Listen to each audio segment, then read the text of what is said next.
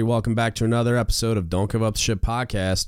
This is Teaching to the Creed, Module 3.1, Teamwork and Loyalty. I got to do this one with Wayne from the Reactors Critical. If you don't know who I'm talking about, go back to episode 63. Rick Over 2020 is the episode name, but if you're not familiar with the platform, the Reactors Critical, go check those guys out. Really happy to have his input. Incredibly intelligent human being that is driven and passionate about helping sailors in any way that he can. And just by nature of what he does for a living and the mission of his platform, generally focused on nuclear trained folks. But I mean, this guy immediately rogered up to help me out with this. I'm really excited at the result. So, learning outcome: upon completion of this block of instruction, the student will have gained an understanding of concepts of teamwork and loyalty and their importance within the Navy and the Chief's Mess. The student will also gain a better appreciation of the importance of Chief Fellowship and the hierarchy of the mess. Learning objectives: analyze and discuss the importance of teamwork and loyalty as it relates to the CPO Creed. Analyze and discuss the importance of responsibility to comrades. Analyze and discuss the importance of fellowship within the Chief's Mess. And discuss the hierarchy of the Chief's Mess and the importance of it in relation to teamwork. Curriculum development references were Laying the Keel, May 2019, Navy Leader Development Framework, version 3.0, May 2019, the Blue Jackets Manual in its current revision, and the CPO Mission, Vision, and Guiding Principles. Again, really pumped at the result, and I hope you guys get a lot out of it in a supplement to this lesson. Here we go.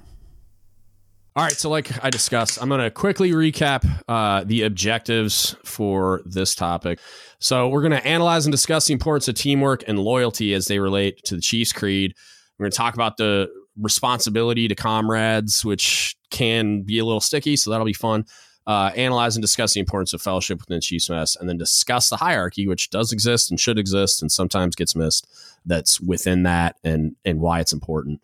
It's going to be fun. This one's going to be interesting, and I'm pumped that you're here to talk about it as well. So I'm going to read the excerpt that we'll be focused on through this lesson. So you have not merely been promoted a pay grade, you have joined an exclusive fellowship, and as in all fellowships, you have a special responsibility to your comrades, even as they have a special responsibility to you. This is why we in the United States Navy may maintain with pride our feelings of accomplishment once we have attained the position of Chief Petty Officer. So there's... Every time I read these, I'm just like thinking of all the possible conversation points, and it's just like it just serves up these underhand pitches of stuff that. Well, there's a lot to digest here, right? You know, as it says right there in the quote, chiefs are a very unique thing across the military service. You know, you look at the staff and CO ranks of other services like the Marine Corps, the Air Force, the Army. They do not have the same kind of draw that a chief does in the Navy. And that's because we work in a very special environment, right? Yeah. You know, if you go down to how the Marine Corps or the Army structures their warfare units, essentially, it's all based on being modular. It is, I can just pick and choose. I have a squad of like 4 people, and really all of these command units are just built to be larger and larger squads of the fundamental building unit. In the Navy, our fundamental building unit is already massive compared to other branches. The smallest warship I can think of, you know, destroyers and, you know, cruisers and all those other weird surface boats, those are still crews of, you know, 100, 200 people. Yeah. And so this is the smallest functional unit in the Navy, excluding like some special warfare guys. Yeah. And so when we look back at how did chiefs come about, it's because we have such a large fundamental unit that even on the individual command level, it can really be lost on the individual workers, the sailors, the E1s to E6s now, of what is the command trying to accomplish. Officers are about fighting the war, employing the ship tactically, training the crew, ensuring that they're ready to do God's work should it be necessary. But chiefs are very much concerned with keeping the ship running. And they serve as a very important liaison in between sailors who are just trying to get their work done and officers who are trying to get a very, very different type of work done. And so they're an essential key component in this entire process. Yeah, and I think the first question is, what does this mean to you? Which I think you just answered, but the part that like, and because I go back and forth about the good and bad of exactly what you just described about how much difference there is between chiefs and senior NCOs and other services, and it's like there's a lot of it that I think is logical in some ways and makes a lot of sense that it's unique to the maritime service, and so that's why we do what we do. But there's also a lot of things that I think you and I talked about in the last episode that is probably counterproductive, and that we would be best served by adopting some of those principles from the other services. But there's also just this feeling of like the pride thing where it talks about it in here, where a lot of the Chiefs Creed, like the focus is on like, it almost feels like we're like patting ourselves on the back a lot as I go through the text of the entire creed. And so like there's parts of it that I wish were more focused on like humility and people-centeredness than me going, we're so much better than everyone else. Cause that's what it feels like when I read things like that, where it's talking about like the rank of E7 in the Navy, and only in the Navy comes with all these like privileges and responsibilities, and that, and then they're talking about like the pride and feelings of accomplishment. Not that that's not a real thing that a human being is going to feel, but I wish there's a little more humility programmed in. But yeah, the stuff I do want to like, and we're going to focus on it, we're going to talk about it here in a second, is the fellowship stuff. So it's the next question is like, what is fellowship and why is it important to Chiefs?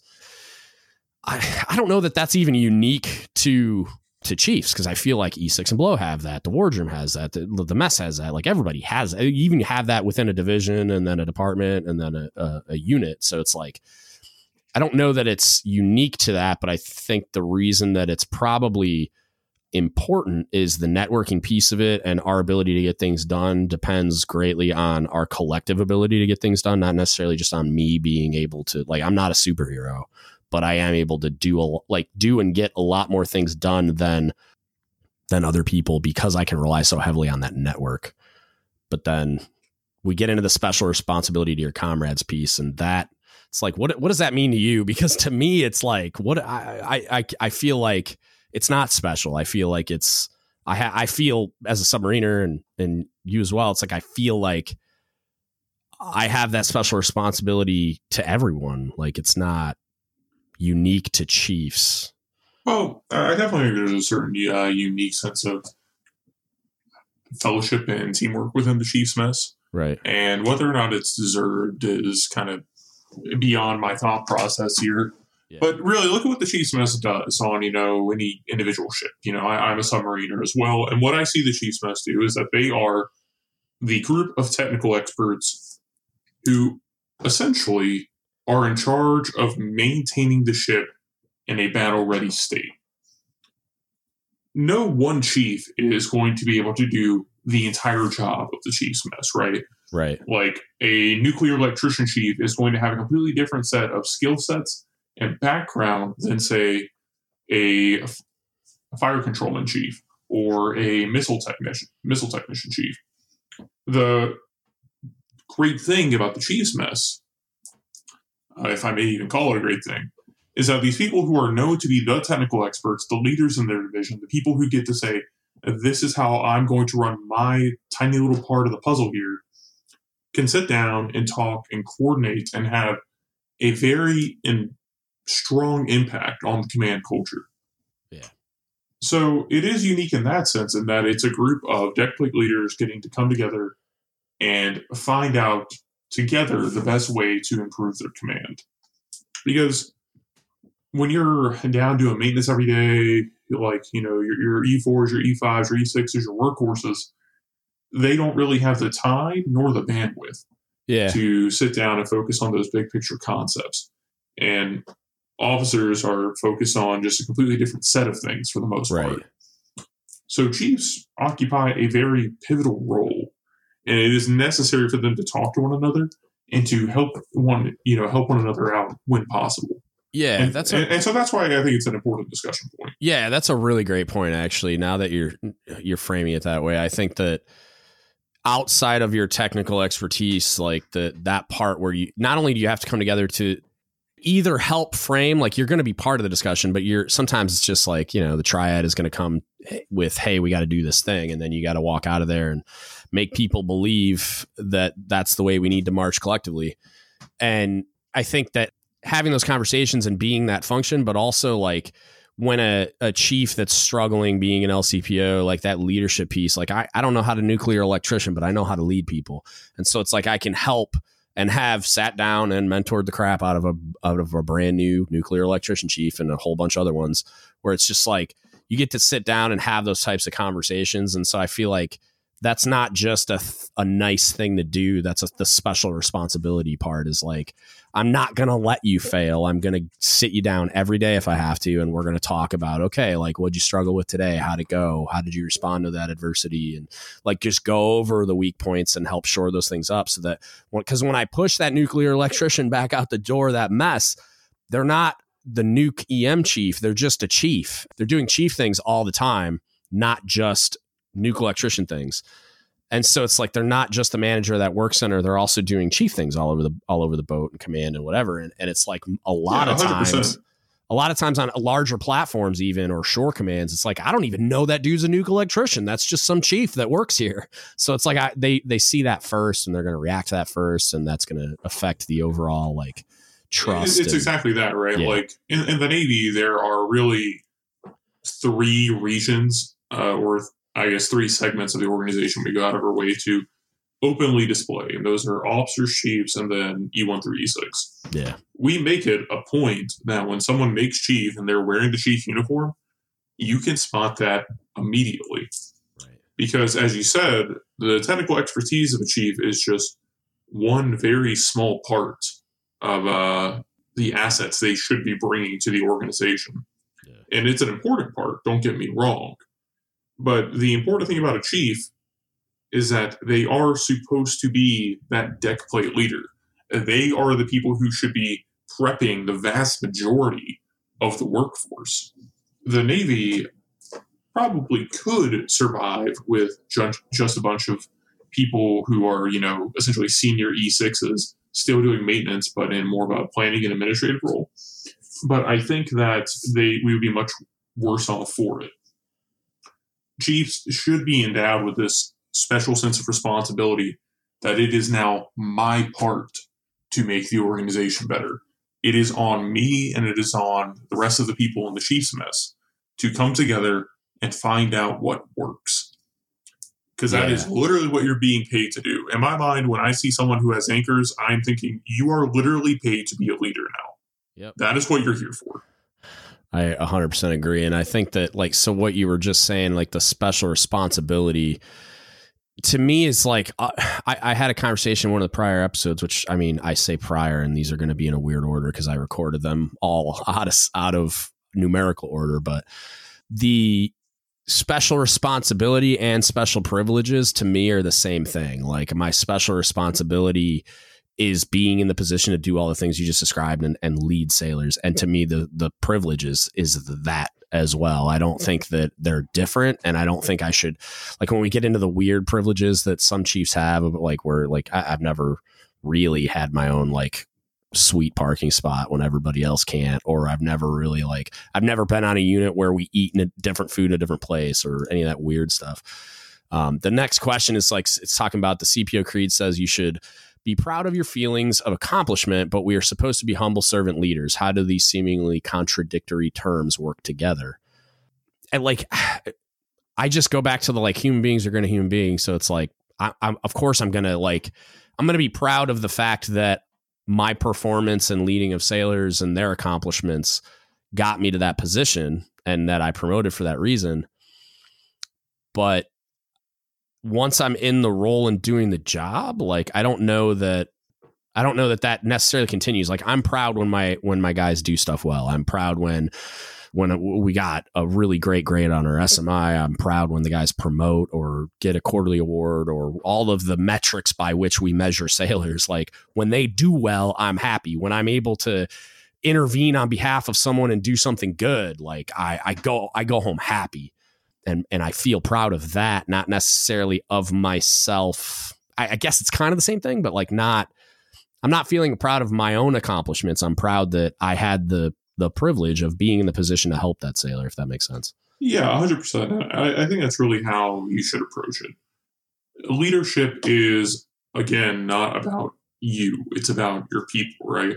Right. And so the pride that you should feel in being chief is creating a well-prepared, high-performing division, mentoring sailors, growing them both as, technicians, but also growing them as people.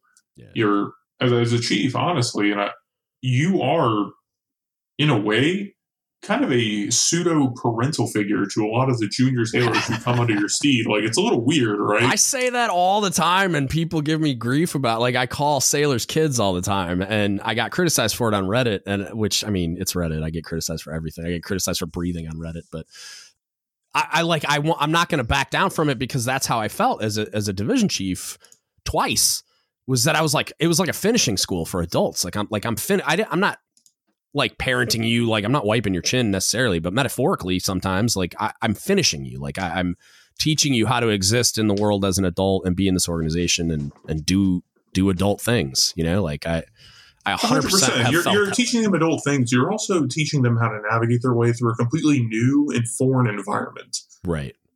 I think something that's lost on a lot of people when they examine the military is just how consuming and different our culture is, especially in the Navy. I mean, good Lord, the first couple weeks you show up to a submarine, you are completely baffled and confused, and you have no idea what is going on. And it's going to take you a minute to, get up to speed.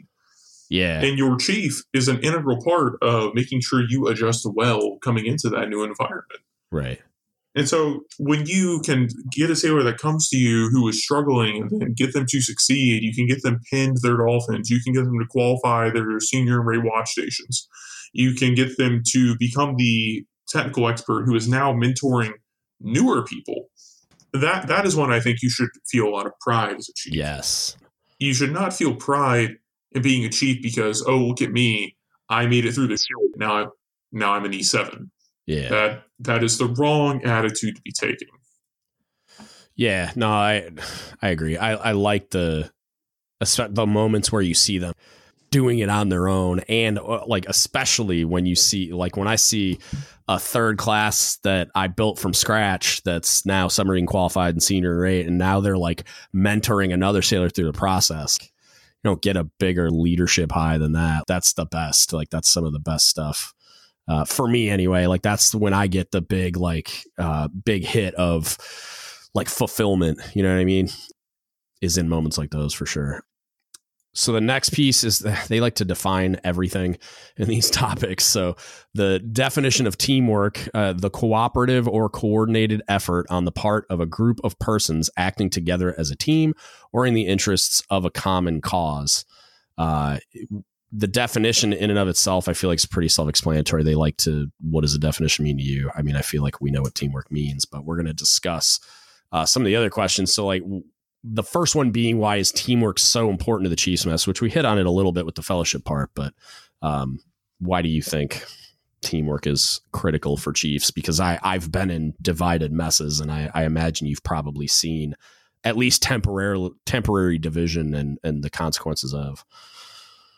Yeah, so teamwork among chiefs is critical to the success of the command, because when the wardroom comes down and says, we need this thing to happen, we are doing this inspection, we're doing this exercise, we're doing this mission, it isn't the officers who are in very much like the high planning realm and execution realm that are going to be selling this to the sailors. Right. It isn't going to be the officers who are going to get down and convince everybody, hey, we need to clean for a few hours because the ship looks like crap. Yeah. It isn't going to be anyone else but the chiefs who get to work together and execute the vision as necessary to ensure that we have a successful mission. It's on these guys, the chiefs, who interact with or should be interacting with their sailors daily, who should be the technical experts, who should be the people that their sailors look up to, that are executing, the mission. It should be chiefs working together to present a unified vision of what is going on. So that way, when Sailor A, who's back in the engine room, is asking, well, what the heck? Why am I working 18 hours a day and I don't get any time to clean, but my division's being held to the same standard? They should be able to talk to any other sailor on the boat and say, hey, No, their chief is making them work the same hours you are. We're all in this together. We're all here to support each other. And that's why I think it's important for chiefs to get along, because that unified vision, that sense of cohesiveness is important. And if you don't have that kind of equitable judgment or that equal distribution of workload as best you can, you're going to get a lot of bitter sailors. And that toxicity will ultimately break a command. Yeah. I think there's a lot of lost opportunity to do things. So the Chiefs mess, I can say, hey, I need help. I need sailors to come help do this thing, right? Like a working party for a stores load, which is, everybody kind of understands if you're not getting like the civilian contract, just come down and help, that you're going to help load food, and they're going to cry about it. Like they're going to complain as it's happening, but a lot of times it turns into like a kind of a joke and everybody's goofing around and dropping my food. But I feel like there's a lot of lost opportunity for things like, I used to be the guy that questioned like, hey, why do I have to go back and monitor a Sparkle team in the engine room? You know, like, why do I have to go clean the engine room for the nukes?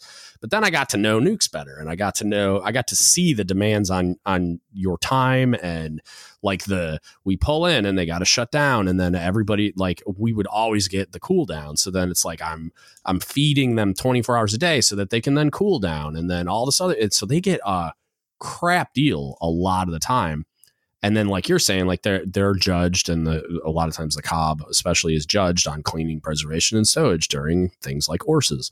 So it's like they're held to the same standard, yet they're working these absurd hours. They have ridiculous amounts of mandatory training. They have all these other demands on their time that forward divisions don't normally have, at least not all of them.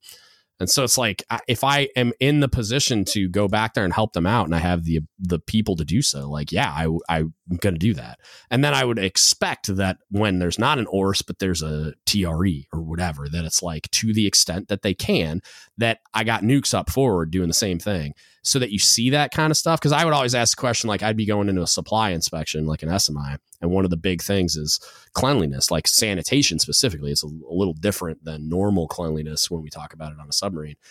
And it's like, everybody tramples through my space with the exception of like the galley and the pantry every single day, all day. And it's like, can I get more time to clean? Can I get a little bit of help cleaning and maybe some painting? Like, can I, like, I'd be talking to them saying, can I just get an extra FSA if we have somebody that's able to do that, or whatever?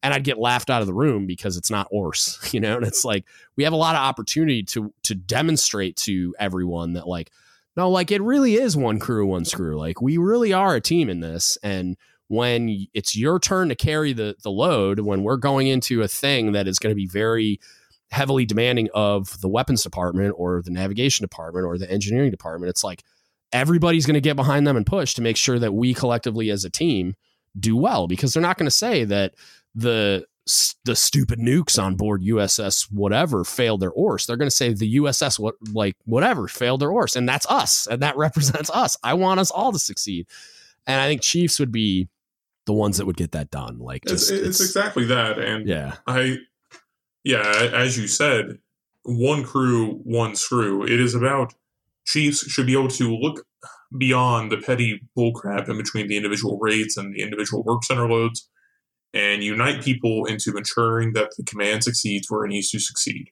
Yeah. It's really that simple. That is what teamwork is.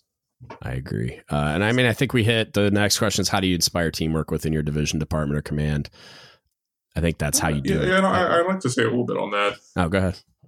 So we talk a lot about teamwork in between chiefs, but as talking about inspiring teamwork in your divisions, this is really where chiefs have to rise above the individual personal problems in a division. Yeah. Everyone's going to have someone at work that they don't like. I have people at my job I do not like. You have people at your job you do not like. Yeah. Your job as a leader is to say, just because I don't like someone or two people don't like each other doesn't mean they can't be productive in the same area. Right. When we come to inspire teamwork, this also means that as a chief, you should be helping to resolve personal issues where you can. If you know that two people in your division hate each other's guts, you should probably figure out why and see if you can smooth things over. Because if you have a division where half the sailors hate the other half of the sailors, well, now you just have two very ineffective halves of a division. Yeah. who are much less in the sum of their whole. Yeah. The not liking someone part in particular is like, number one, I don't have to like you to get the job done working with you, but the part that frustrates me and that I've seen most commonly is when when a division decides they don't like somebody, they just start immediately like eating their soul. They just ostracize them and make everything about their existence on board a submarine more difficult.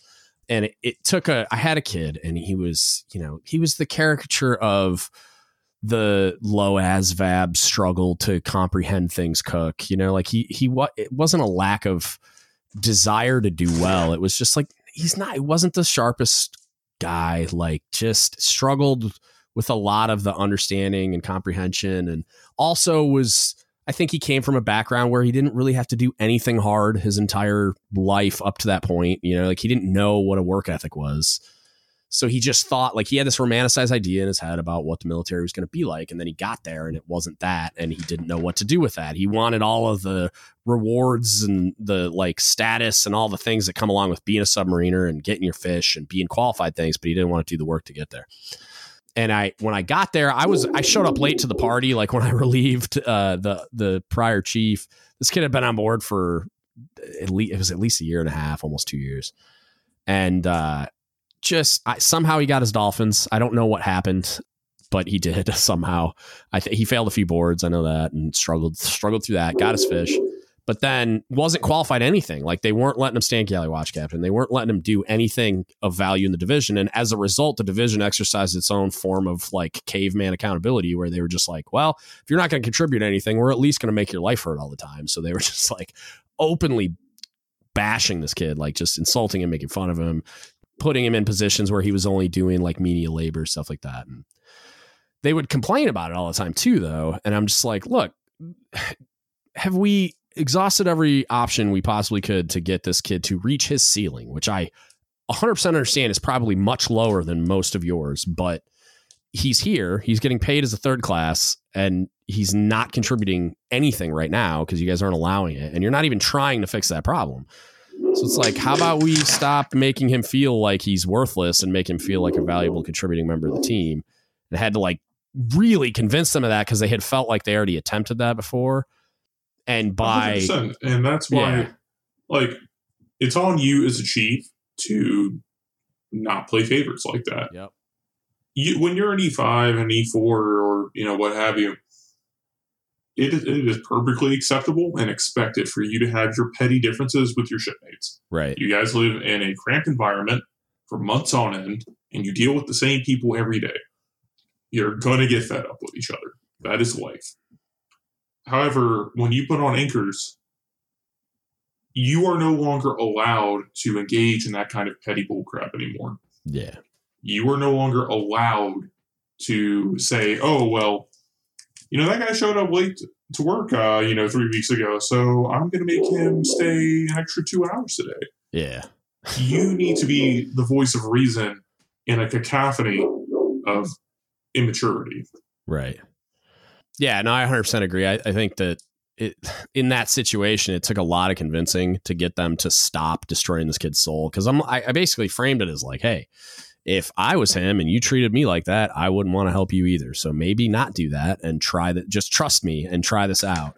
And it's like, we got him to a point where he's qualified and he could do the bare minimum. Like he could stay on the watch with help at sea, and he could stand at import. Like he could do an import duty day. And I mean, probably 1 out of 10, I'd get a phone call that he did something stupid, but the crew got fed. Nothing was on fire. Like, so it's kind of like we got him to what I perceive to be his ceiling. And it's like, to me, it's like that's the role. It's like, you got to get everybody as far along as you possibly can. And it's going to take a lot of wrangling, like you said, where I fully expect those junior guys to be punching each other in the face all the time and like finding reasons for conflict to exist because of the ridiculous environment in which we operate. But yeah, so and we kind of tackled this next thing too. It's just the slide with the chain on it and the link is breaking and it says chain is only as strong as its weakest link. So like we've tackled like that concept, I think, as well as I just went on that monologue about that kid. But I agree. It basically it talks about like, what will you do to contribute to making this chain stronger? And I think we tackled that, but It says, have you been putting in effort in the CPO process as a team / individual? And it's like, that seems like a really vanilla question, but I think it's an interesting one that Chiefs should be asking themselves, like really honestly standing in front of a mirror on a regular basis. Like, do you just think you are? Because I don't know if you've seen leaders that I've encountered them where, especially Chiefs, where it's like they probably used to be getting after it and operating at 110% all the time, but they've like taken their foot off the gas and not even noticed it happen. So it's like they still kind of think they are who they used to be. And so I think that's why that question is so important. Like, have you been putting in the effort in the process as a team and individual? 100%, man. And God, the Navy will burn people out. That is the hard truth right there. And Chiefs are certainly no exception to this. Right. What I would encourage the Chiefs elects who are, listening to this podcast to think about is that all those crappy days you've endured up to this point, all of those times you've stayed super late, on the verge of, your breaking point, wondering, why am I even doing this anymore? You are now finally in a position where the Navy itself is telling you, okay, if you don't want that to happen anymore, make it so. Right. You are in a position where you can make things better. Yep. And I'm not saying that's going to be easy. It's going to be hard because every single chief that has come before you has probably gotten penned with the ideas of, I'm going to be a great leader. Yep. I'm going to do something well. I'm going to earn this. And everyone has had a crappy chief at some point. Yep. If it was easy, we would all stay in and do it. But that's just not the case. Yeah, and I think that's the landmine that people step on too, is it's like they think they're going to do all those things and don't realize that that's going to hurt. Like, there's a lot of times where I had to put myself in a position where it was like I almost winced thinking about it, because it's like, I know this is going to hurt, but I'm going to put myself in that position because it's going to put them in a better place, and it's going to allow them to enjoy less stress, perhaps a little more liberty, or some like just dodge some difficulty that I had to endure that they now don't have to because I made it so. But when in making it so, that process can be pretty painful. And you end up in a place where if you're not really honestly asking yourself that question, like, have you been putting in the effort, you can find yourself shutting it down because you're burnt out. It's not like it's not understandable. I'm not going to say warranted. Like, you can't really do that, but I understand how people arrive at that place. Like, it's I've been there, and it's an extremely difficult thing to avoid if you're not very self-aware and you have like the type of people in your life that are going to tell you like, hey man, you thinking about clocking in anytime soon? Yeah. But yeah, so the next thing, it's kind of a definition, but they pulled it directly from CPO mission, vision, and guiding principles, which for those that don't know are the things on which chiefs are evaluated. Like, if you read all the mission, vision, guiding principles, it's a bunch of different things. And it's like leadership and history and heritage and all those things. Those are literally what's on a chief's eval. Like, it's the little individual traits are the mission, vision, and guiding principles. So this one's loyalty, because that's the topic, is teamwork and loyalty. Chiefs remember that loyalty must be demonstrated to seniors, peers, and subordinates alike, and that it must never be blind. Few things are more important than people who have the moral courage to question the appropriate direction in which an organization is headed, and then the strength to support whatever final decisions are made. I love that and everything that was said there. Not part of the Chiefs Creed. This is just a definition of mission, vision, and guiding principles, and I think it's awesome. So the first question in relation to this is loyalty. It says loyalty should not be misplaced, and we must be loyal to the Navy. Got it. I kind of said that already. But how do you build loyalty with your sailors and with fellow chiefs? I think the way to build loyalty, at least among your sailors, is stand up for them when they need to be stood up for. Prevent your sailors from getting screwed over for something they don't need to endure. Yeah. And that is more difficult than it sounds. It is. Because sometimes things are just going to happen, and the command is going to come to you and say, Chief so-and-so, get it done. Yeah. And you're just like, I don't have the manpower. I can't do this. And so you need to be able to fight back against the command when necessary and say, this is not feasible. my guys cannot make this happen. And Yeah. that situation right there, where you tell, even the captain, this is not going to happen, that is why you can't lose rank once you are paid E7. Yeah. You are literally given an out in the Uniform Code of Military Justice saying, once you make chief, we can't take that away from you because we don't want you to have a severe fear of being reprimanded for doing what is right. And so what I really just want to say here is that loyalty to the Navy is extremely important. Loyalty to your sailors is just as important. But you have to keep in mind, as a chief, you are the representative of your division at the command level. Yeah. You and your division officer are really the only people that the command triad and the department heads are really interacting with. They aren't going to be talking or seeing how the individual sailors are doing. Right. It's up to you. Yeah.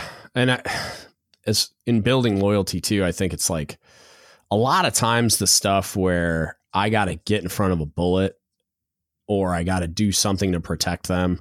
A lot of the times I think that if I'm investing on the front end, I can avoid a lot of those situations, but they're going to happen. Like bullets are going to come eventually. And it's like, that's the type of thing that if you take the time to build trust, it's like those sailors are going to become loyal and hopefully it's not just to you and it's to the organization and the chief's mess, but you can find yourselves in situations where if you're at a quote unquote bad command or you have a bad chief's mess, that you might be you might be just inspiring them to follow you. And a lot of times when we're talking about junior sailors, if they're following you and they're inspired to follow you, it's really what it is. They're doing it for you. They're more, it's almost like superficially or like second order effect doing it for 100%. The organization. And sometimes just being a good enough chief or good enough boss to where someone is willing to follow you, even if they don't necessarily agree with everything the command is doing. Yeah. Sometimes that's the best result you can achieve. Yeah. And that's fine. Yep. I interacted with a sailor a while ago who, truth be told, hated the Navy. Yeah. Guy wanted out. He wanted nothing more than to just get out, stop doing this job. He hated every moment of it. Right. But he would be willing, and these were his words, not mine, to do literally anything his chief asked him to do because he knew he could trust his chief. Wow.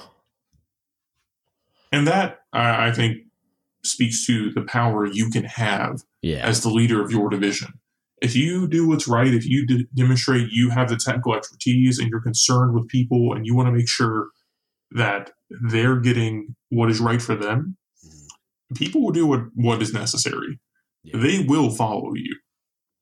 And sometimes following you is just the best result you can achieve, and that's fine. Because I think at the end of the day, the purpose of the Chiefs Mess is to make more chiefs, to make more leaders. Yeah. And the only way you're going to do that is by showing someone it is worth it to be a chief. Despite all the long hours you put in, despite all the hardships you do, you have to show someone it is worth it for you to become a leader. Yeah, and I haven't said it that way, but I feel like that's what I'm trying to express when I'm saying, like, when I'm talking about how I think we need more transparency is it's like, not just so that like sailors aren't filling in the blanks on their own with their imagination, but it's like when I'm talking about like the Chief season stuff, and I'm talking about like the stuff that we do within the Chiefs Mess, it's like, there's some stuff that happens that it's like, I mean, I have these stories of like these moments that are so ridiculously rewarding that it's like, I can't fathom another career field where I would ever be able to do something similar. And I'm sure they're out there, but like, I don't know what they are, where I find myself in these situations as a leader that it's like, I got to do that. I got to take care of that person and get that reaction and just have that moment of fulfillment that I feel like if we spent more time sharing with the junior sailors, it's like, you're going to get exactly that effect. Is like, you got people that want to be chiefs instead of just seeing us all as these like overstressed, overweight, like miserable humans. Like, why would I ever want to do that? Like, I feel like that's the reaction you'll get from most junior enlisted if asked that question. So 100%. Yeah. So anytime we talk about loyalty, we got to talk about blind loyalty and how it can be bad. So when is loyalty not a positive thing? when someone is doing something wrong, it's not your job to protect them. It's kind of black and white there, in my opinion. I'm a nuke, so I'm from the nuke mindset of things, right. Where if someone does something contrary to a regulation or a procedure, it isn't your job to protect them. If it was an honest mistake and they own up to it, it'll be fine. The worst thing that's going to happen is they might get removed from watch for a little bit, made to do an upgrade.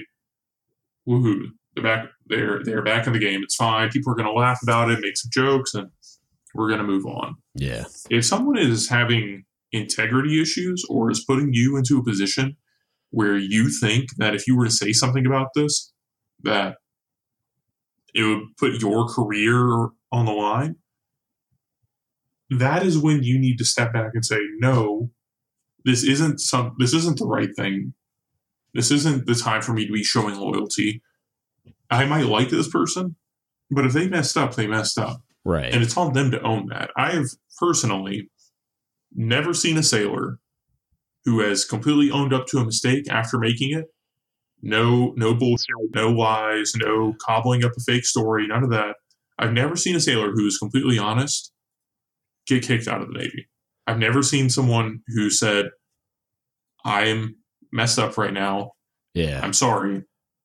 With sincerity, I've never seen them get destroyed by the command. Only time I have was the story I tell about that junior sailor that he was blackout drunk and apparently did coke by accident. So it's like, I mean, he made the choices that got him into that situation. So there's obviously that personal accountability, but don't do drugs, kids. Don't do drugs. Yeah.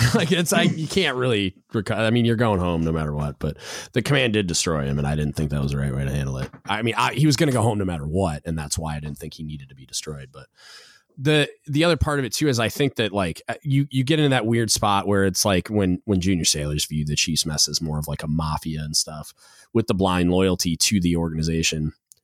What you find in those situations is it's like you just described. So let's say Chief X screws up, does something wrong, and maybe it's just procedural. Maybe it's just like some weird ethical thing. Maybe it's he got a DUI. I don't know. And they try to the mess circles the wagons and is trying to protect that guy. That's it's like one-way loyalty where that chief, having made that mistake, should understand that his loyalty to the organization that is the Chiefs mess is going to involve him owning that and saying, no, I screwed up. I made a stupid decision. And I'm standing by to receive the consequences, so that we're not then all because you're all tarnishing the reputation and credibility of the Chiefs mess by circling the wagons instead of saying, no, you screwed up. Now you're going to stand in front of a group of people and own that. And you're going to mean it, because that's what Chiefs do. And it's when you get into blind loyalty where it's dangerous and those people are kind of risking not just reputation and credibility of the organization, but also their own careers to an extent, because if you're sweeping that stuff under the rug, you're definitely doing stuff that's wrong. You find yourself in that position where it's like one way blind loyalty from the organizational side, where those people are just like, oh, we got to protect our own. No, you don't. I want to protect that person from certain things where it's look, man, I'm not disowning you or excommunicating you. I mean, it depends on what you did, I guess. But if you got a DUI, even, it's yeah, you did something really stupid. That doesn't mean I don't love you anymore. It just means you got to stand in front of the firing squad and take that heat. It's you did what you did. You knew exactly what could happen, and it's happening. So now you get to own that. So the Chief selects out there, you will make a mistake as a chief wearing anchors. You're going to mess up. That's okay. Yep. It is all right for you to make a mistake.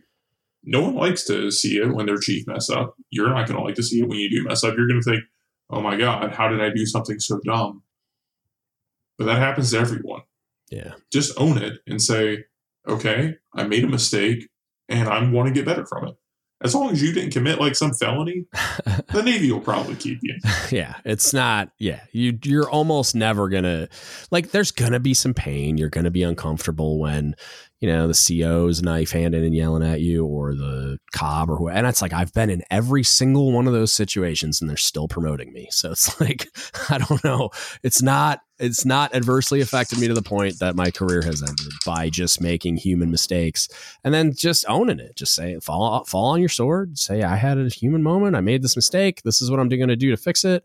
And I'm going to do all these other things to make sure that it doesn't happen again. Probably will, because I'm a human being and human beings make mistakes and are fallible. Yeah, and what's funny is, the joke among junior enlisted is like, or really across the entire Navy, is that, to make chief, there are 3 requirements. Yeah. DUI, a divorce, and you had to been to mass at least once. Yeah. I'm not saying you need to talk about the DUI or the divorce part, but if, like, you've made a mistake and, you went to mass as a junior sailor, or, you've gone to counseling shit, or, you've screwed up before, that's a great opportunity when you need to mentor a sailor. Yeah. And tell them, hey, I've been in your position. You can fix this. You can come back from this. And keeping that in mind yourself. Yeah, for sure. Like, unfortunately, in certain ways, like, not that I wanted to go to MAST, but like, I probably should have more than once, but I never did. So it's like, when I'm having those types of conversations with sailors, it's hard to relate in certain ways, because I've never been in that kind of trouble. I never even went to DRB. I got pulled in the Chiefs quarters and told to stop being an idiot a bunch of times. But like, I never got formally disciplined outside of like a counseling sheet. So, but I've talked to chiefs that have gone to mass and have had those misadventures, and it's just like, it's a different conversation, and you have a different credibility and connection with that sailor when you're having that conversation. And so it's like, a lot of times I end up saying, hey, go talk to Chief so-and-so, and like, understand that this is not the end of the world, and that you can get back on the right track. And it's not a career killer to go to captain's mast when you're a 3rd class or a 2nd class. Even, it's like, I know guys that have done it. There are people promoted every year that have an NJP in the last 5 years. It happens every year at the Chiefs board. Like, I promise, people are promoting with NJPs on their records because they recovered, and they demonstrated through sustained superior performance in leadership positions at sea that they recovered. It's just like somebody that gets a PRT failure and then becomes like super fit, like ACFL or CFL guy or girl, right? Like, you've proven you've recovered. Like, oops, made that mistake, learned from it. Now I'm the CFL and I'm crushing it, and no one ever fails a PRT at our command. That's how you do that. And 100%. I think we get like better, more nuanced and experienced leaders as a result. Okay. I'm going to hit this question too. I think we've talked about it a little bit, but I think it's important to make the distinction, and especially it's a hard question to answer in a way. So it's like, are you loyal to the institution, the mess, or yourself? Why? And this is my favorite part, which is the most important? So if you got to pick one, institution, mess, or yourself? That is an interesting question. Yeah. To answer the first part of my question, I would say I am loyal to all 3. I am loyal to the institution. I'm loyal to the subculture I find myself within the institution, and I am loyal to myself. Right. As to which one I find the most important, the party answer is going to be, oh, well, I think the Navy is the most important. The institution, the Constitution. And that's it's such a deeply personal question that I don't really see a lot of value in trying to answer it with the nuance that is required to answer it right. Yeah. If the Navy were to come out and tell me, hey, you need to pick never seeing your wife again or losing your job, I'm gonna say, okay, well, yeah, I guess I'm not doing this for a living. Just give me my 2 weeks and give me my DZ-214. See you later. There have been very few times where I've had to choose doing what I thought was the right thing versus doing what was right for the Navy, or anything else. Like, it really comes down to not a matter of loyalty; it comes into a matter of giving considerable thought to the ethical implications of what you are doing. Right. When someone asks you, "Oh, well, are you just being loyal to yourself or being loyal to the Navy right now?" What the question they're really asking you is, hey, are you like trying to cover up the fact you screwed something up, or are you just trying to take the easy way out right now? Yeah. And that's what you should be thinking. And if you are taking the easy way out, well, I hope you have a good reason. You should probably answer that. Yeah. Right. Yeah, I think you're right in that, like, you're very rarely going to be confronted in real life with this gun to your head, pick one, you know, like it. But weirdly, I think that, like you were saying, the party line is institution. I think a lot of times that's the answer until you're in a place where either, I mean, even the mess, I feel like that is the institution, but like picking between that and yourself, it's like, I've made sacrifices that I don't even know how I feel about them, you know, at this point. Like, it's going to take years for me to reconcile. But I'm in a place in my life where it's like, at first it was hard, the institution. Like, the Navy came first all the time. And then I blew up the first version of my personal life because I had to check that divorce box. So I did that. And it, like, I mean, it was a complicated situation. So it's like, it would have ended anyway. There was a lot of betrayal and like whatever, but not on my side of it, if you know what I'm saying. Yeah. But when you're picking, it's like, I'm in a situation now where it's like, I'm extremely happily married and might have kids and everything. It's like, if I'm in a situation where my wife is telling me that, like, hey, you're doing it wrong, you need to pick a little more me and a little less institution, I'm going to do that. I'm not going to, like you said, if they tell me I can never see my wife again and I have to just go do Navy things or you can quit. It's like, okay, well, I guess I'm done now. There's a balancing act all the time. And I think we spent a lot of time talking about that because you're never going to be in a situation where you have to gun to your head, pick one. You know, one of my sailors left the command recently, and in his going away speech, he said, one of the most important things you could do while you were here is take care of yourself. Yeah. And everybody was like, oh, that's kind of a selfish thing to say. But not really. After the knee-jerk reaction, I honestly thought that was a very good response, because it is. If you're not working out, if you're not taking your time to decompress or reflect on things, if you're not ensuring that you're not getting burnt out, what you're really doing is you are depriving your sailors of the best version of yourself. You're depriving your family of the best version of yourself. There's times where you need to bite the bullet and you just need to, go in on that Saturday because something has to get done. Right. But that should not be like a normal thing. Yeah. You shouldn't be always struggling to find more time for other parts of your life. You should be able to find a balance that makes you into the best version of yourself and live your life that way. And so when it comes down to loyalty, I'd say be loyal to what makes you the best version of yourself. And you probably won't go wrong if you follow that advice. Yeah, no, I 100% agree that, like, the taking care of yourself is going to allow you to best serve the mission of the institution, et cetera. It's more of a cycle than it is pick one. But I think that, like, yeah, if you're failing to take care of yourself, you're going to break that cycle and things aren't going to go well.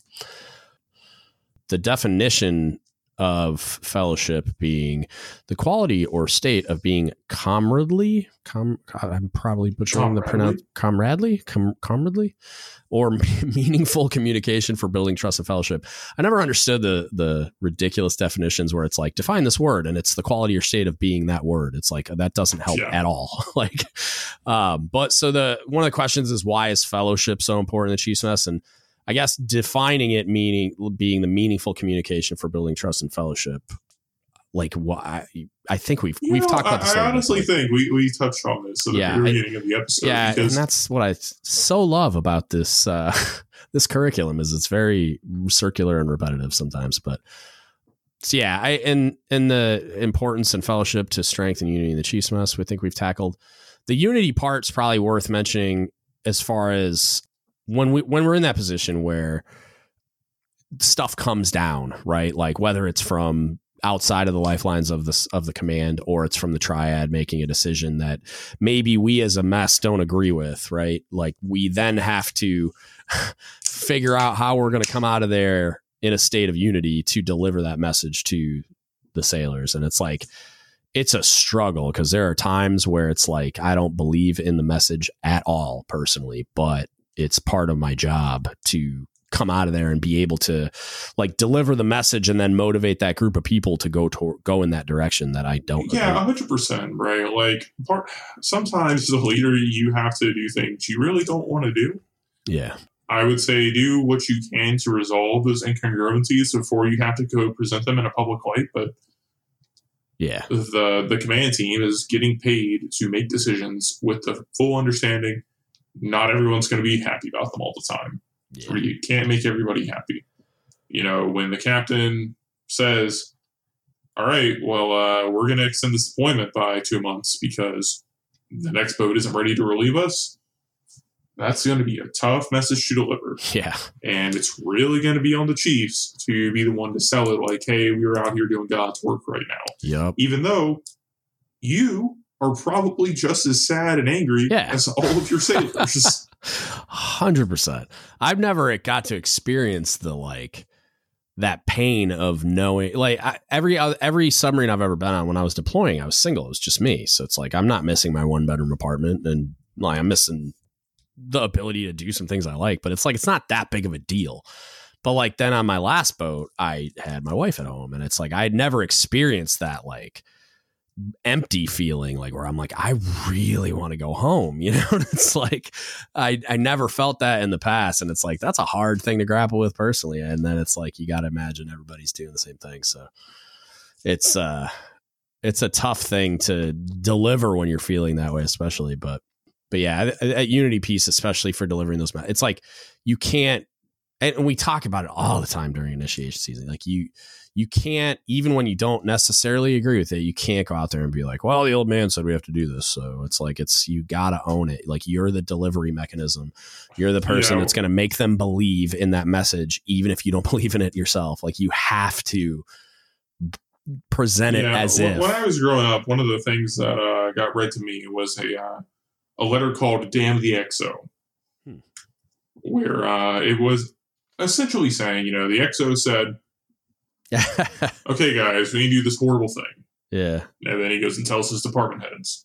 And his department heads then go push it on to the division officers, and they say, all right, guys, we have to do this horrible thing, so we don't want to do it, but it's all about the XO. Yeah. He needs to do it. Or he wants us to do it, so blame him. Yeah. And then the division officers go to the chiefs, and they say, Chief, this needs to get done. We don't want to do this. The department heads don't want to do this. It's the XO.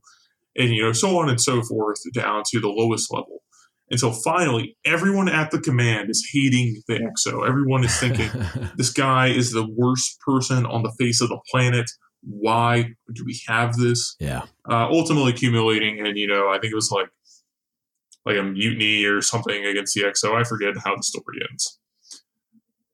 But it's a matter of you as a chief, as a leader, you have got to own what is being told for you to do. You cannot live your life saying that every bad thing that you have to make people do is because of someone else telling you have to get it done. Yeah.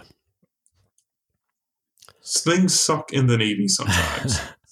I know at this point, whoever is listening to this, you probably already knew that. Yeah. I don't think that's shocking. But now it's part of your job to, I don't want to say embrace the suck, but take ownership of it. Yeah. Because if you have a bright idea or a solution to make it suck less, you are now getting paid to do so and make that happen. Yeah. You ever seen that? It's a YouTube video that Jocko Willink put out called Good.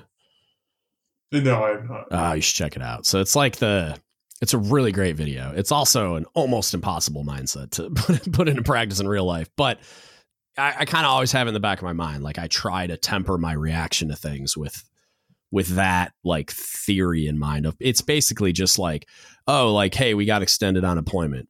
Good. It's an opportunity for me to go out there and do God's work, or hey, this piece of equipment broke. Oh, good. It's a chance for us to get better at troubleshooting and repair of that piece of gear or whatever.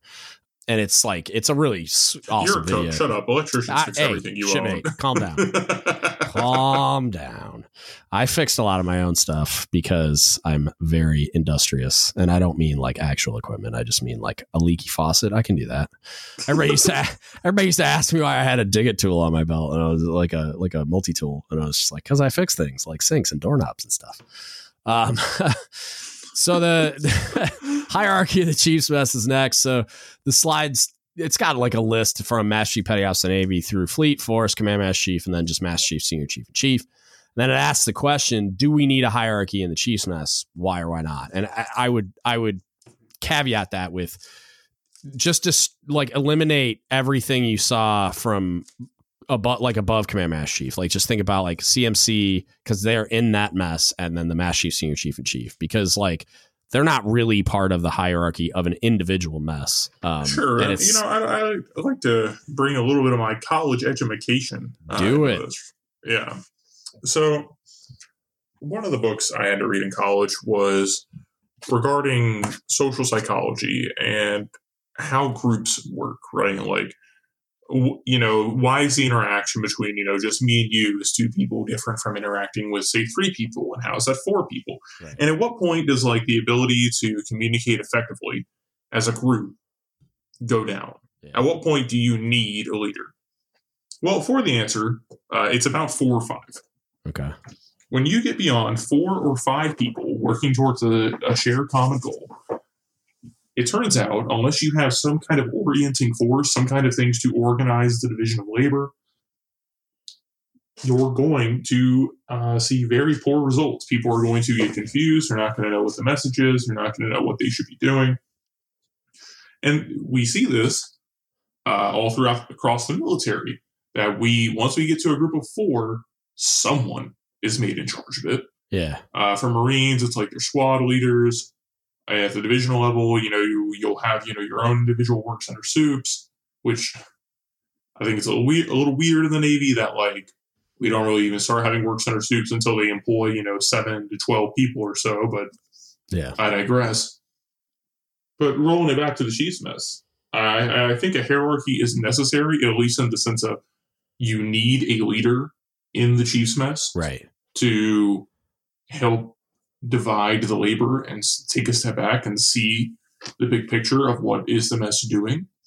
Now, whether or not you need this whole thing of a chief should be more respectful to a senior chief, who should be more respectful to a master chief, I don't know about all that. But it's and the reason I said like the MCPON down to CMC, like it's so black and white and literal chain of command type stuff that I don't think there's much nuance to discussing those. But once you're within an individual mess and you have your command master chief or command SEL of whatever flavor, and then you have like the literal rank structure within the mess, that is literal, right? Like there's an authority that I have as a senior chief in a chief's mess that a chief doesn't have.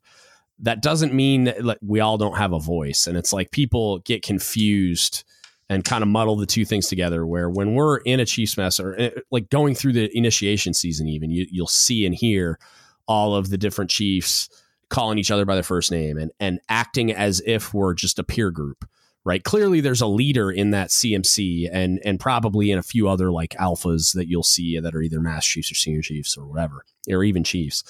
But it's like there's generally the one leader and then there's the whole mess. And that's how it's perceived because everyone has a voice. And in a manner speaking, we are peers, but there is also a literal hierarchy that's not either always perceived or always enforced.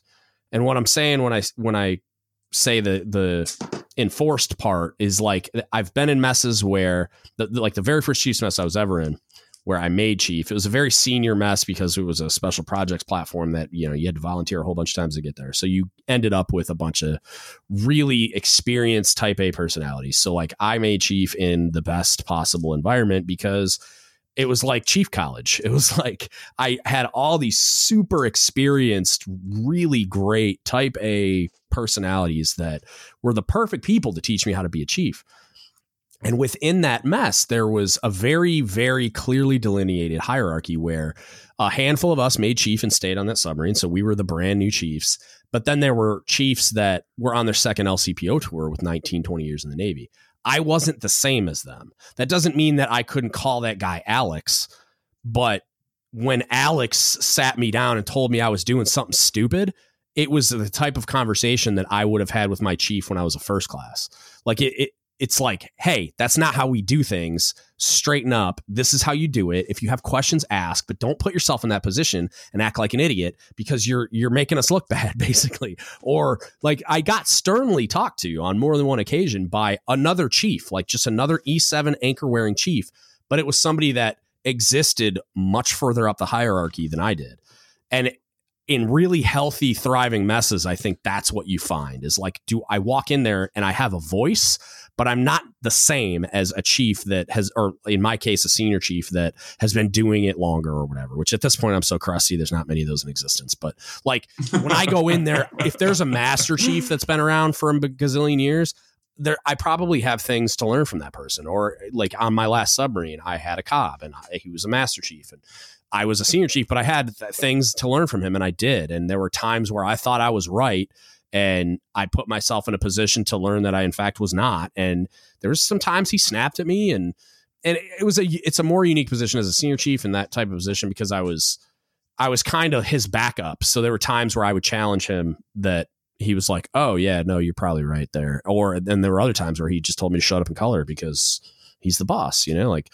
And even as a 18, 19 year senior chief, I've been told to shut up and color by my command master chief or whoever, because that hierarchy exists and it's necessary. That doesn't mean I don't call that CMC by his first name when we're interacting in that type of an environment. And it's this concept of like, we all have a voice and in a manner of speaking, we're all on equal footing sometimes like in a certain way, but at the same time, yeah, man, there's a hierarchy. We definitely see that across the Navy. Like I had a really unique experience once where I got to sit in a room of very, very senior officers. Honestly, I don't know why I was there. I should have honestly been like kicked out way before those guys walked in, but here we are. And these are a bunch of, crusty old salts who've been in the Navy forever. And they're all like 05s and 06s.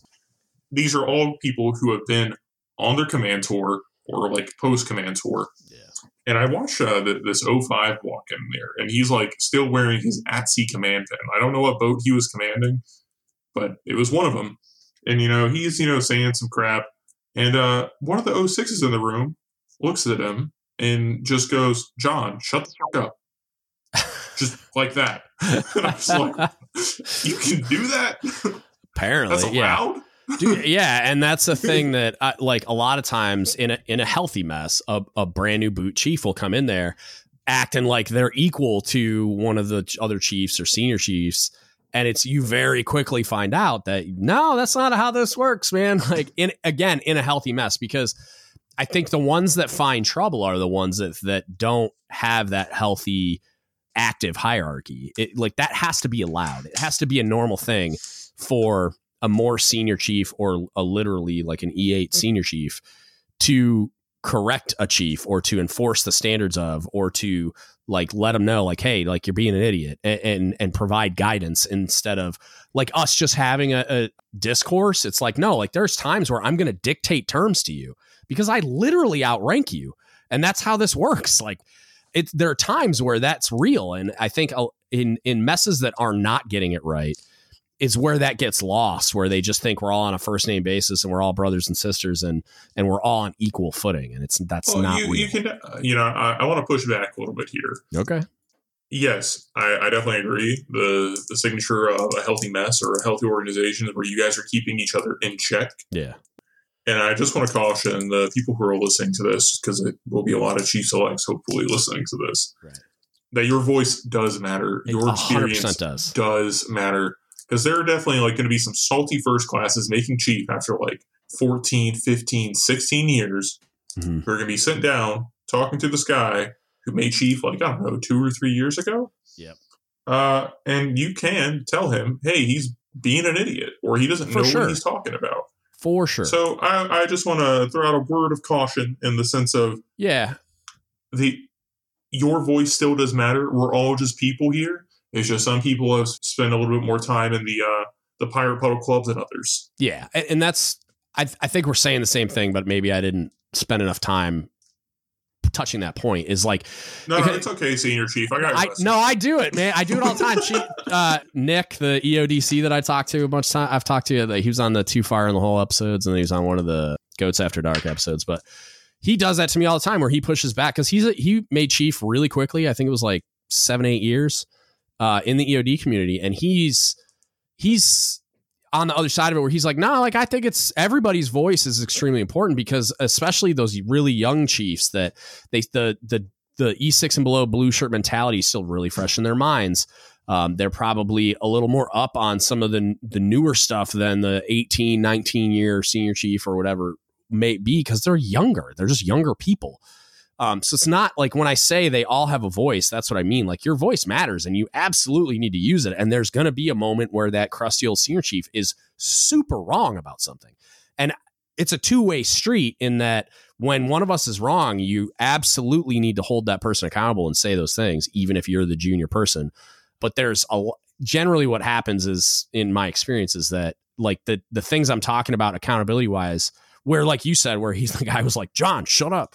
Like that, it's a junior chief he's making a mistake. It's very clearly a mistake and he needs to be calibrated. And that's what I'm talking. It's like those chiefs think that that's not supposed to happen because they're new to that environment and they don't understand that accountability is necessary. Not saying it's not a two-way street. It definitely is. And I've definitely been told that I'm being a big idiot by a junior chief, and he's been right. So, yeah, no, I 100% agree with you. I 100% agree with you. I probably didn't point that out it's all good, man. Well enough. So thank you for that. All right. So with the hierarchy piece, I think we already tackled, are all chiefs E7 to E9 equal? We definitely answered that question. And then everyone has a voice in the mess. However, rank and accountability and responsibility are not equal. So we've already attacked that as well. So as far as teamwork and loyalty go, I kind of want to give the opportunity for, because we're basically at the summary of the lesson, any other points that you think should be made, because these topics are so huge that it's like I could do 10 podcasts about teamwork and loyalty. So is there anything else that you feel like we haven't discussed? I'd say the most important thing, if you had to take one thing away from this entire episode as far as teamwork and loyalty goes, is that building your division to have good teamwork and to be loyal to one another is perhaps the most important thing you can do as a chief. Yeah. Because I really do believe in lasting cultural impact in the Navy. I totally believe it's a thing. Yeah. There are boats out there who were messed up 20 years ago and they're messed up today, even though all the people there have changed out multiple times. Yeah. And you, as a chief, will be one of the people who decides what your division is going to look like after you leave. You can build up good sailors. And if you build up good sailors, then they will hopefully also build up good sailors. And so when we talk about teamwork, make sure your guys are working together. And if they're not, find out what's going on. Make them work together. At the end of the day, you want a division that doesn't even need you. Yep. That should be your goal. Automate yourself out of the process because your division is that damn good. They do not need you anymore because they will take care of each other. Yeah.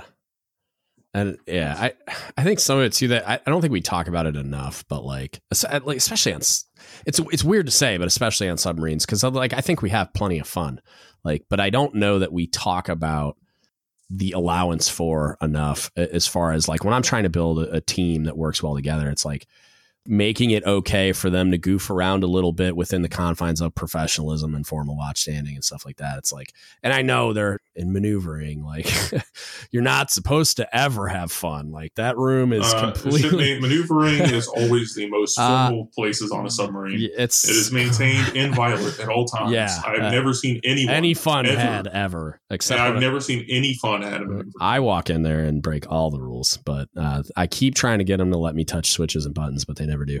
No, that's a hard line. Don't do that. But it's like I think the allowance for a little bit of that, probably not necessarily in watch standing spaces, but not. And again, but it's like fun is had. Like when I stay in the mid watch in the control room of a submarine, like we're goofing off just a little bit, but I think it's okay to have a little bit of that within the confines of professionalism and formality and all the things that we need to do to be professional warfighters. But it's like, in order to build a team that's loyal to the cause and loyal to you as a leader, it's like, you've got to humanize that process and allow for those people to be people, whether that's only off watch primarily or whatever. It's like, when I'm doing a stores load, like we have fun, man, because it's stressful and it's really hard work and we're going to work long hours. And it's like, I want them to be in good spirits and having fun and focused on the task instead of just like thinking about how much their life sucks. And you got to build some fun into that, like by pelting somebody in the back of the head with a bag of frozen vegetables or something and laughing as you walk away. Like it's just a thing that happens. And it's like, you got to be allowed to have that. And like them locking me in the freezer and walking away. Most of them have emergency escape capability, but still. Yeah, man. Like it's okay to be a person still. Just because you made chief doesn't mean you need to be a robot. Right. And you don't need to like fundamentally alter your personality to fit within some idea you have in your head, like some characterization of a chief that you have, like caricature is that's the word I was looking for, but I failed. Like some caricature of what a chief is quote unquote supposed to be. Like you don't have to completely alter who you are. Like it's a thing we do. It's not our identity. So I think that is a big piece of it as well. Thanks, man. I appreciate you doing this. I get a lot out of your perspectives, and I know like I got super, super positive reactions from the last episode. So I think people will be pumped to hear from you again. Oh, well, I appreciate it. I'm glad to be back. I enjoy having conversations like these. If you ever need me again, just let me know, dude. Yeah. All right. As always, in summary, I'm going to reiterate the excerpt from the Creed that this lesson was focused on. You have not merely been promoted a pay grade, you have joined an exclusive fellowship, and, as in all fellowships, you have a special responsibility to your comrades, even as they have a special responsibility to you. This is why we in the United States Navy may maintain with pride our feelings of accomplishment once we have attained the position of Chief Petty Officer. So, we talked about during the actual discussion, there's a big leap, and I think that's what they're alluding to when you're talking about not merely being promoted a pay grade. It's not just another pay raise and slight increase in responsibility, but it's a big leap and a change in how you're perceived, your everyday life is conducted. You're part of the exclusive fellowship, as it mentions, and it talks about a special responsibility to your comrades and their special responsibility to you. It's important that that's not misconstrued as some weird thing where we're sweeping things under the rug and doing shady things in the mess. Like that's not what that means. A special responsibility is the backup, the training, the accountability, the networking, the us being stronger as a unit than we are as individual chiefs. Those are the types of things it's talking about. Though, as discussed during the episode, I mean, we understand why the stereotypes exist. Like, it's not like the organization and institution have been perfect through their entire lifespan. So it's a thing that you're loyal to the organization so that it can be an effective team. Like, the Chiefs come together to affect teamwork at the highest level that we can, so that the organization continues to succeed. It's like I keep talking about that default level of credibility and trust. We have to be good stewards of the organization so that as we initiate new chiefs, they're not handicapped by the fact that someone else just Axl Rose to the hotel room that is the Chiefs mess. You know, like that somebody that came before us kind of spent all that credibility and trust, and you're left at a deficit that you have to then crawl your way back from. It's not the right way of doing it. As always, if you need anything from us, hit us up. Don't Give Up the Ship Podcast at gmail.com. You can Facebook message us, Don't Give Up the Ship Podcast, or you can DM me on Instagram or Reddit, DGUS Podcast. Hit us up, questions, comments, concerns, and of course, feedback. Definitely want feedback, especially on this project with the Teaching of the Creed modules. Looking for the good, the bad, the ugly, how we can do it better next time, or improve upon, take away to make better, whatever it takes. We want to know, we want to hear from you. So please let us know. Also, like, share, subscribe, review on all the platforms for podcasting, social media, all those things, so that the algorithms can help us get the word out, right? Tag people, do whatever things you know how to do. I'm sure everyone that's listening is probably smarter than me when it comes to social media. So if you could just help us out, because it gets the word out in a manner that makes the tool available for everyone that needs it. And that's it. That's what I got for you today. Thank you so much for listening, and don't give up the ship.